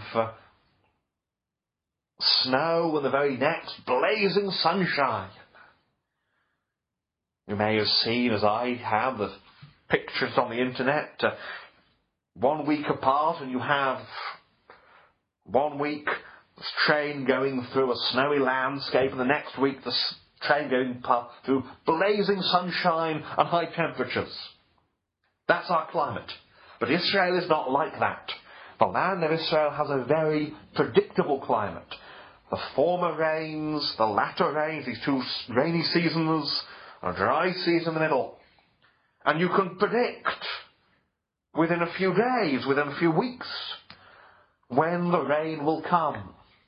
And if the rain doesn't come, there's something up. And if the rain doesn't come year after year after year, something has happened.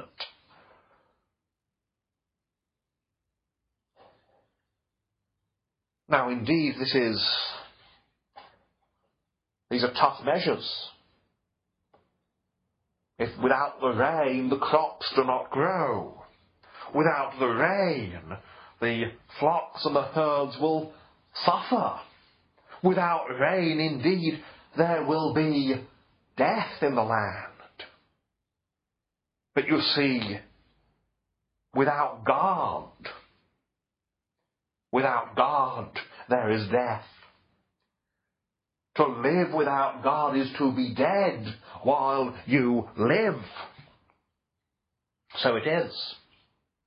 But God, in some ways, is kind when he brings such a judgment. God's worst judgment is when he says, let them alone. The worst judgment is when God stops judging, when God does nothing and leaves the apostate to perish in his sin. But by bringing this terrible judgment, he wakes them up. He says, awake, for I am God. Awake and turn back to me in this stern mercy. And after all, if men live and go on depending on Baal, what are they depending on? They're depending upon an illusion, a lie, because Baal does not exist. They are being called by this tragedy to wake up. Is this not how our Lord interpreted the judgments? The Galileans whose blood Pilate mingled with their sacrifices, the falling of the Tower of Siloam. I tell you, unless you repent, you shall all likewise perish. There's a call to repentance from the false, from the lie that is Baal, to the real, the truth, who is Jehovah, Yahweh. God alone can save. And so there is this sure promise of judgment. But then the strange provision. Elijah is told, get away from here and turn eastward and hide by the brook Kerith, which flows into the Jordan. Now, knowing what we find out Elijah later on, God has to tell him to hide himself, because otherwise Elijah would not hide himself. Elijah was the kind of man who, because he was zealous for God, would ever have been confronting. And he would have put himself in danger for God. Because Ahab being Ahab, and particularly Jezebel being Jezebel, they would have wanted to hunt him down and to force him to make it rain. Now, he couldn't. But that, of course, is not how a pagan thinks. A pagan thinks you can force the rain, you can force the prophet. It's magic in the eyes of a pagan. And so Elijah is told to hide himself. First of all, for his own safety. Secondly, as a judgment against Israel. For Elijah is the word of God. Elijah, as God's prophet, is the word of God. And it's vital to see him as that. He's not just a believer. He's the word of God. And if he's hiding himself, then the word of God is being taken away from the nation. And they have not got the word of God. And there is a judgment. They despise the word. Therefore God takes the word, that they may learn to value the word.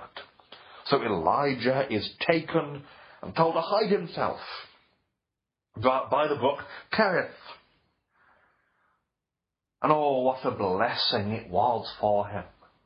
There is here no lack of faith on the part of Elijah. No, Elijah's a man of faith. There is here no doubt on the part of Elijah, no anxiousness, but he went and did according to the word of the Lord. That's all we're told. He went and did according to the word of the Lord. God spoke, he obeyed. Quite the opposite of Israel. Israel was told to do that which was fundamentally reasonable, to follow the God who had brought them out of Egypt, who had redeemed them, brought them from slavery, and who had brought them into the land. That is fundamentally reasonable.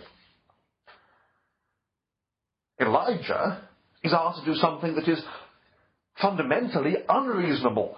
To expect carrion birds, scavengers, ravens, to bring food to him. The nature of a raven is, if a raven has food in front of it, the raven will eat it. It will not drop it to feed a prophet. So Israel is asked to do something rational and disobeys. Elijah is asked to do something completely irrational, humanly speaking, to expect ravens to feed him, and he obeys. Again, judgment on Israel. Israel does not do what Israel is called to do. Elijah does what Elijah is called to do. And his obedience is a judgment upon them. God provides in a surprising way. And you and I, we look, and we are not Elijah, but we too have a surprising provision.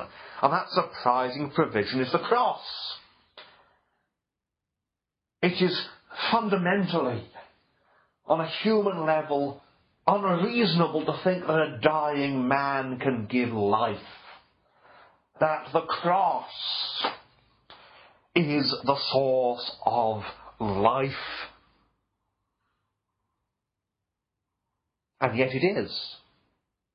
It is fundamentally to a human unreasonable that men should glory in the cross of Jesus Christ. This is why you have that objection that some people make to those who may wear a cross on the lapel. Well, it is said if your best friend was executed on the electric chair, would you wear an electric chair? But you fail to see the point with that objection, for Christ died for our sins on the cross. That cross gives us life. Paul says, may it never be that I should glory save in the cross of Jesus Christ our Lord. We rejoice in the cross because the cross is our provision. That strange provision, yes, of life through death. A strange provision of our God. Surprising provision of our God. And there's Elijah, and oh, what a blessing it must have been to be by the brook with God. To be there in fellowship with Yahweh. We are not to think of him as being there idle and fretting and worrying, but there in great joy. A man with God, the man of God with his God, in fellowship sweet, in communion. We do not know what happened by that brook, but we know the man of God was there with his God. But of course, as the drought goes on, the brook dwindles down and down and down until one day there is not even a trickle of water in the bottom. And then the word of the Lord came to him, to Elijah, saying, Arise, go to Zarephath, which belongs to Sidon, and dwell there. See, I have commanded a widow to provide for you. A widow. Again, a strange provision, because in that age, in the ancient world, if you wanted to think of a person who was helpless and destitute, it was a widow. Most widows were helpless because, and again, not to say that this is how the world ought to be or ought to have been, but how the world was. It was a patriarchal society. Women, there were very few roles for women beyond that of a wife and the mother, which is absolutely vital. But it meant that a woman who wasn't married, a woman who had lost her husband and had to bring up children on her own, would find it very difficult to provide, because there were very few roles that she could do, that she could work in the culture. And so here is this woman, the picture of poverty and need. True religion is to visit the widow and the fatherless. The widow has to be provided for. And here is God says to Elijah, I provide a widow to provide for you. And again, unbelief would say at this point, a widow? And Elijah says, God has said it. I believe it. And so to Zarephath I will go. You see, God's provision is indeed like that. Men look and they say, how can you trust in a crucified God? And they mock and they laugh. Oh, we know better. There's life for a look at the crucified one. There's life at this moment for you. And our life we derive day by day from that blessed death. A widow in Zarephath. Zarephath, which belongs to Sidon. Jezebel came from Sidon. Baal came from Sidon. Zarephath is in Baal's territory. And you see, Elijah knows this, because Elijah knows God. Yahweh is about to prove that while Baal is helpless in his territory, in Israel, Yahweh is powerful everywhere. Baal can do nothing anywhere. God can do anything anywhere. Because the God who is the God of the whole earth. People, of course, in that age, the pagans, thought of gods very often as territorial. So if an Egyptian met a Sidonian, then the Sidonian and the Egyptian didn't say that the other's gods didn't exist. In fact, there were some cases where the Egyptians adopted gods from the Sidonians and the Canaanites, and the other way around. No, but the Egyptians said, well, our gods are the gods of Egypt, and the Sidonians said, well, our gods are the gods of Sidon. So gods were seen quite often as territorial. And so here is Yahweh saying, I'm not a territorial God, I'm the God of the whole earth. And Baal is not a territorial God, he's an idol, he doesn't exist. God is powerful everywhere, and Baal is powerless everywhere, because Baal doesn't exist, and Yahweh does. And then we have finally the settled persuasion. We have faith. Elijah is first and foremost a man of faith, a man who trusted God's word. I would say verse 5 sums up Elijah. So he went and did according to the word of the Lord. That's how Elijah lived. He went and did according to the word of the Lord. Because faith is simply this. Faith is simply taking God at his word. It's trusting God. And if you trust somebody, you take him at his word.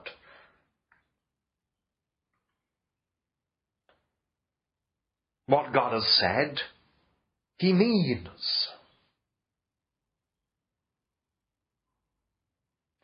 What God has said, we are to trust. Because we trust him rather than questioning him and saying, well, Lord, how will this be? There's nothing necessarily wrong with saying, how will this be? After all, Mary, the mother of our Lord, the Virgin Mary says, when the angel comes, well, how will this be, seeing I do not know a man? Seeing I am still a virgin, how shall I have a child? Now, there is a reason there. But you see, finally, we trust God because we know who he is. However strange his word, however strange the provision, however strange the man hanging on a tree bearing our sins may be, yet faith says, behold your God, O Israel. Behold your God, O earth. Faith believes and takes the word. Now, of course, to us, the word is the Bible. It is not some inward impression. Many people have gone astray following inward impressions, following their feelings. So often people have thought that they had a word from the Lord. It turned out to be their own desires.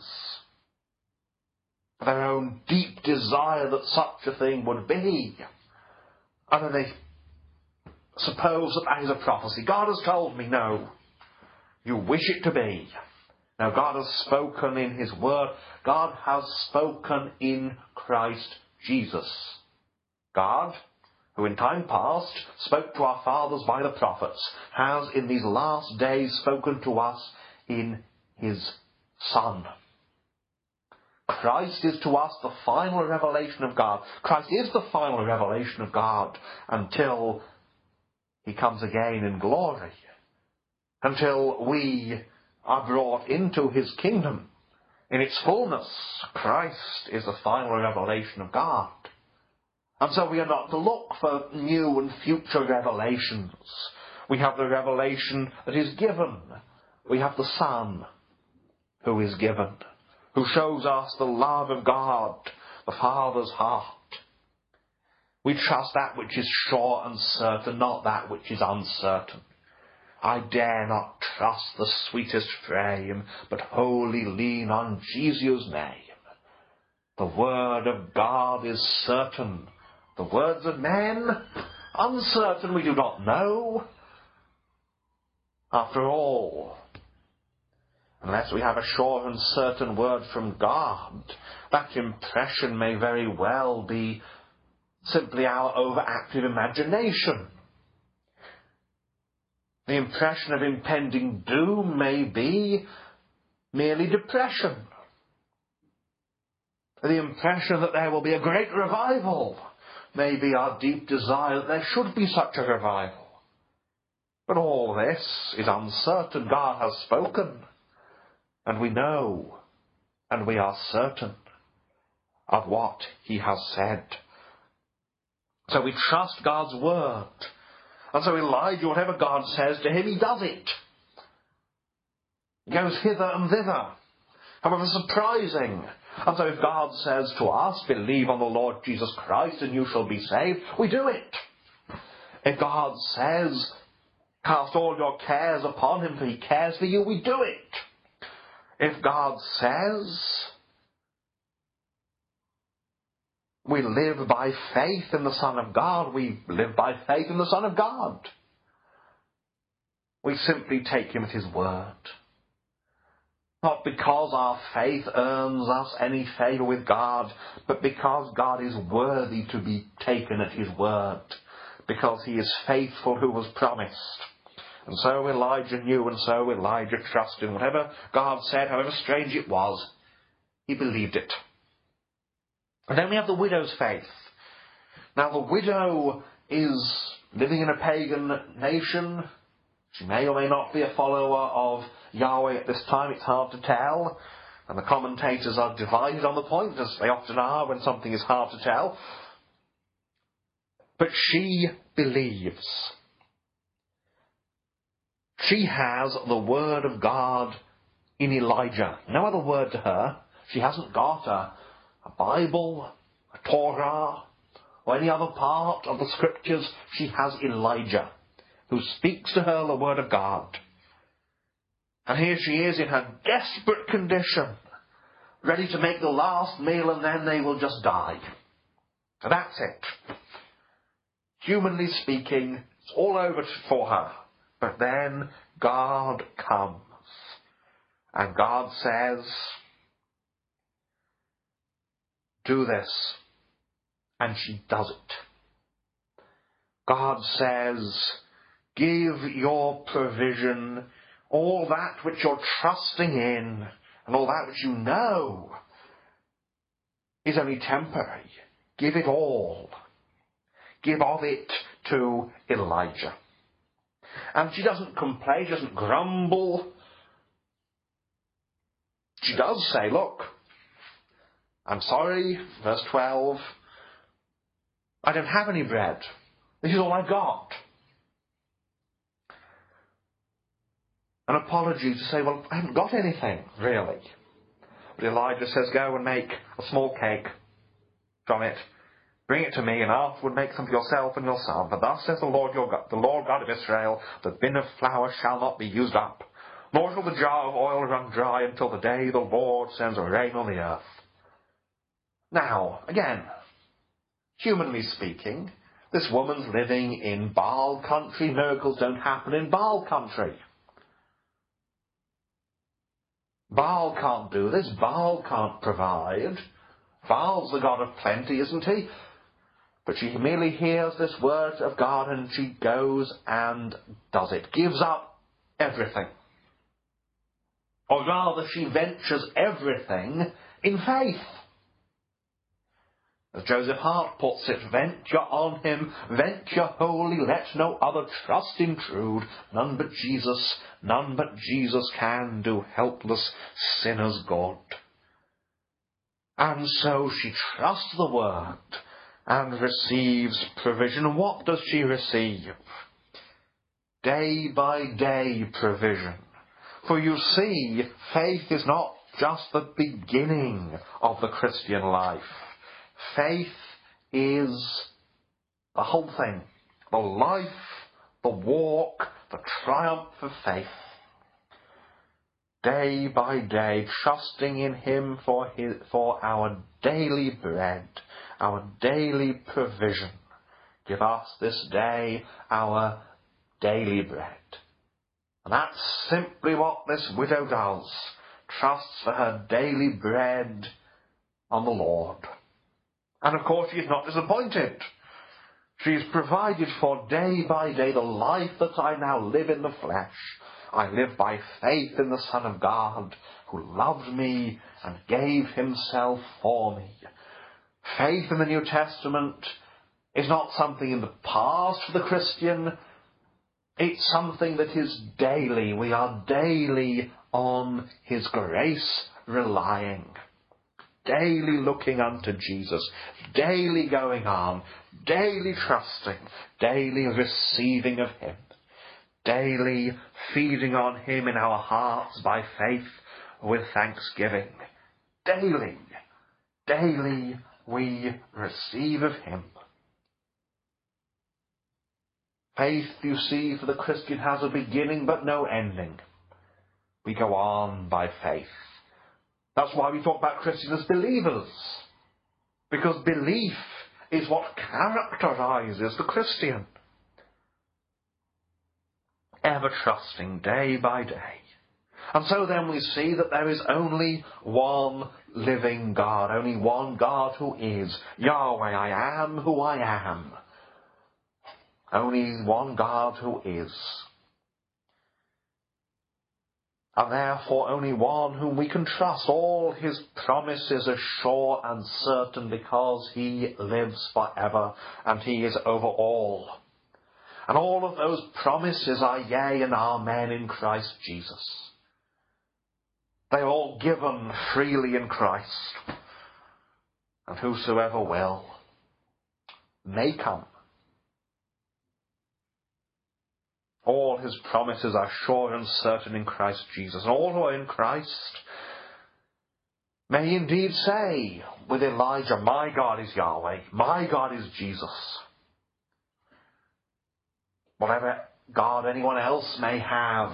Again, if I may quote Joseph Hart, one of his wonderful hymns, he ends, long time I after idols ran, but now my God's a martyred man. My God is Jesus. He is the God who speaks, because he is the God who is. He speaks, and we hear.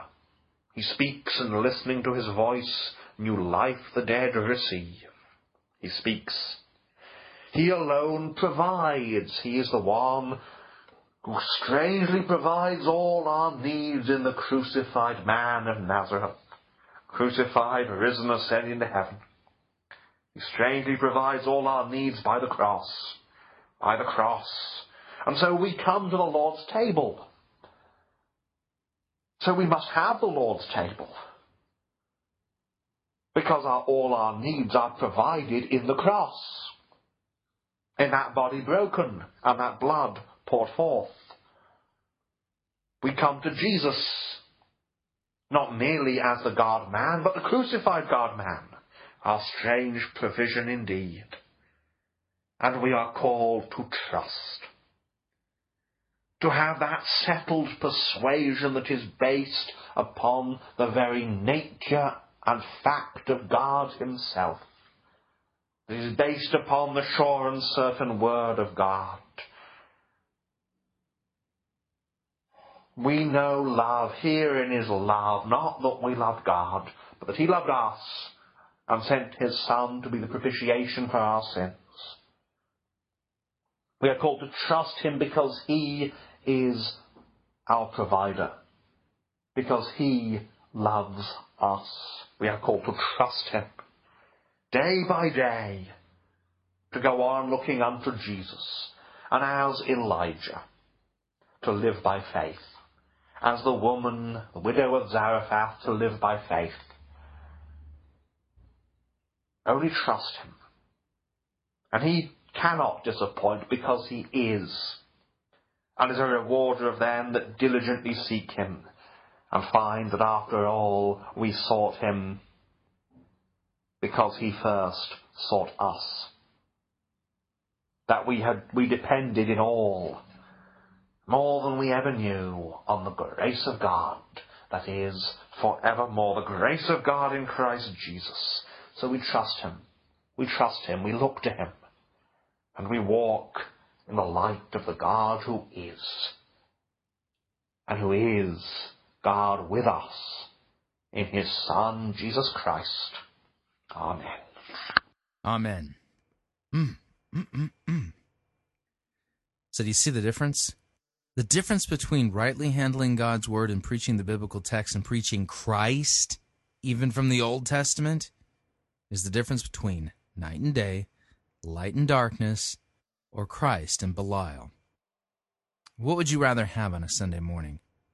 A pastor who's rightly teaching God's word, correctly handling it, properly distinguishing between law and gospel, and preaching Jesus even from the Old Testament, or an interview with an unrepentant porn star, giving advice on how we can fulfill God's command to love our neighbor? You see what I'm saying? Big difference. So what'd you think?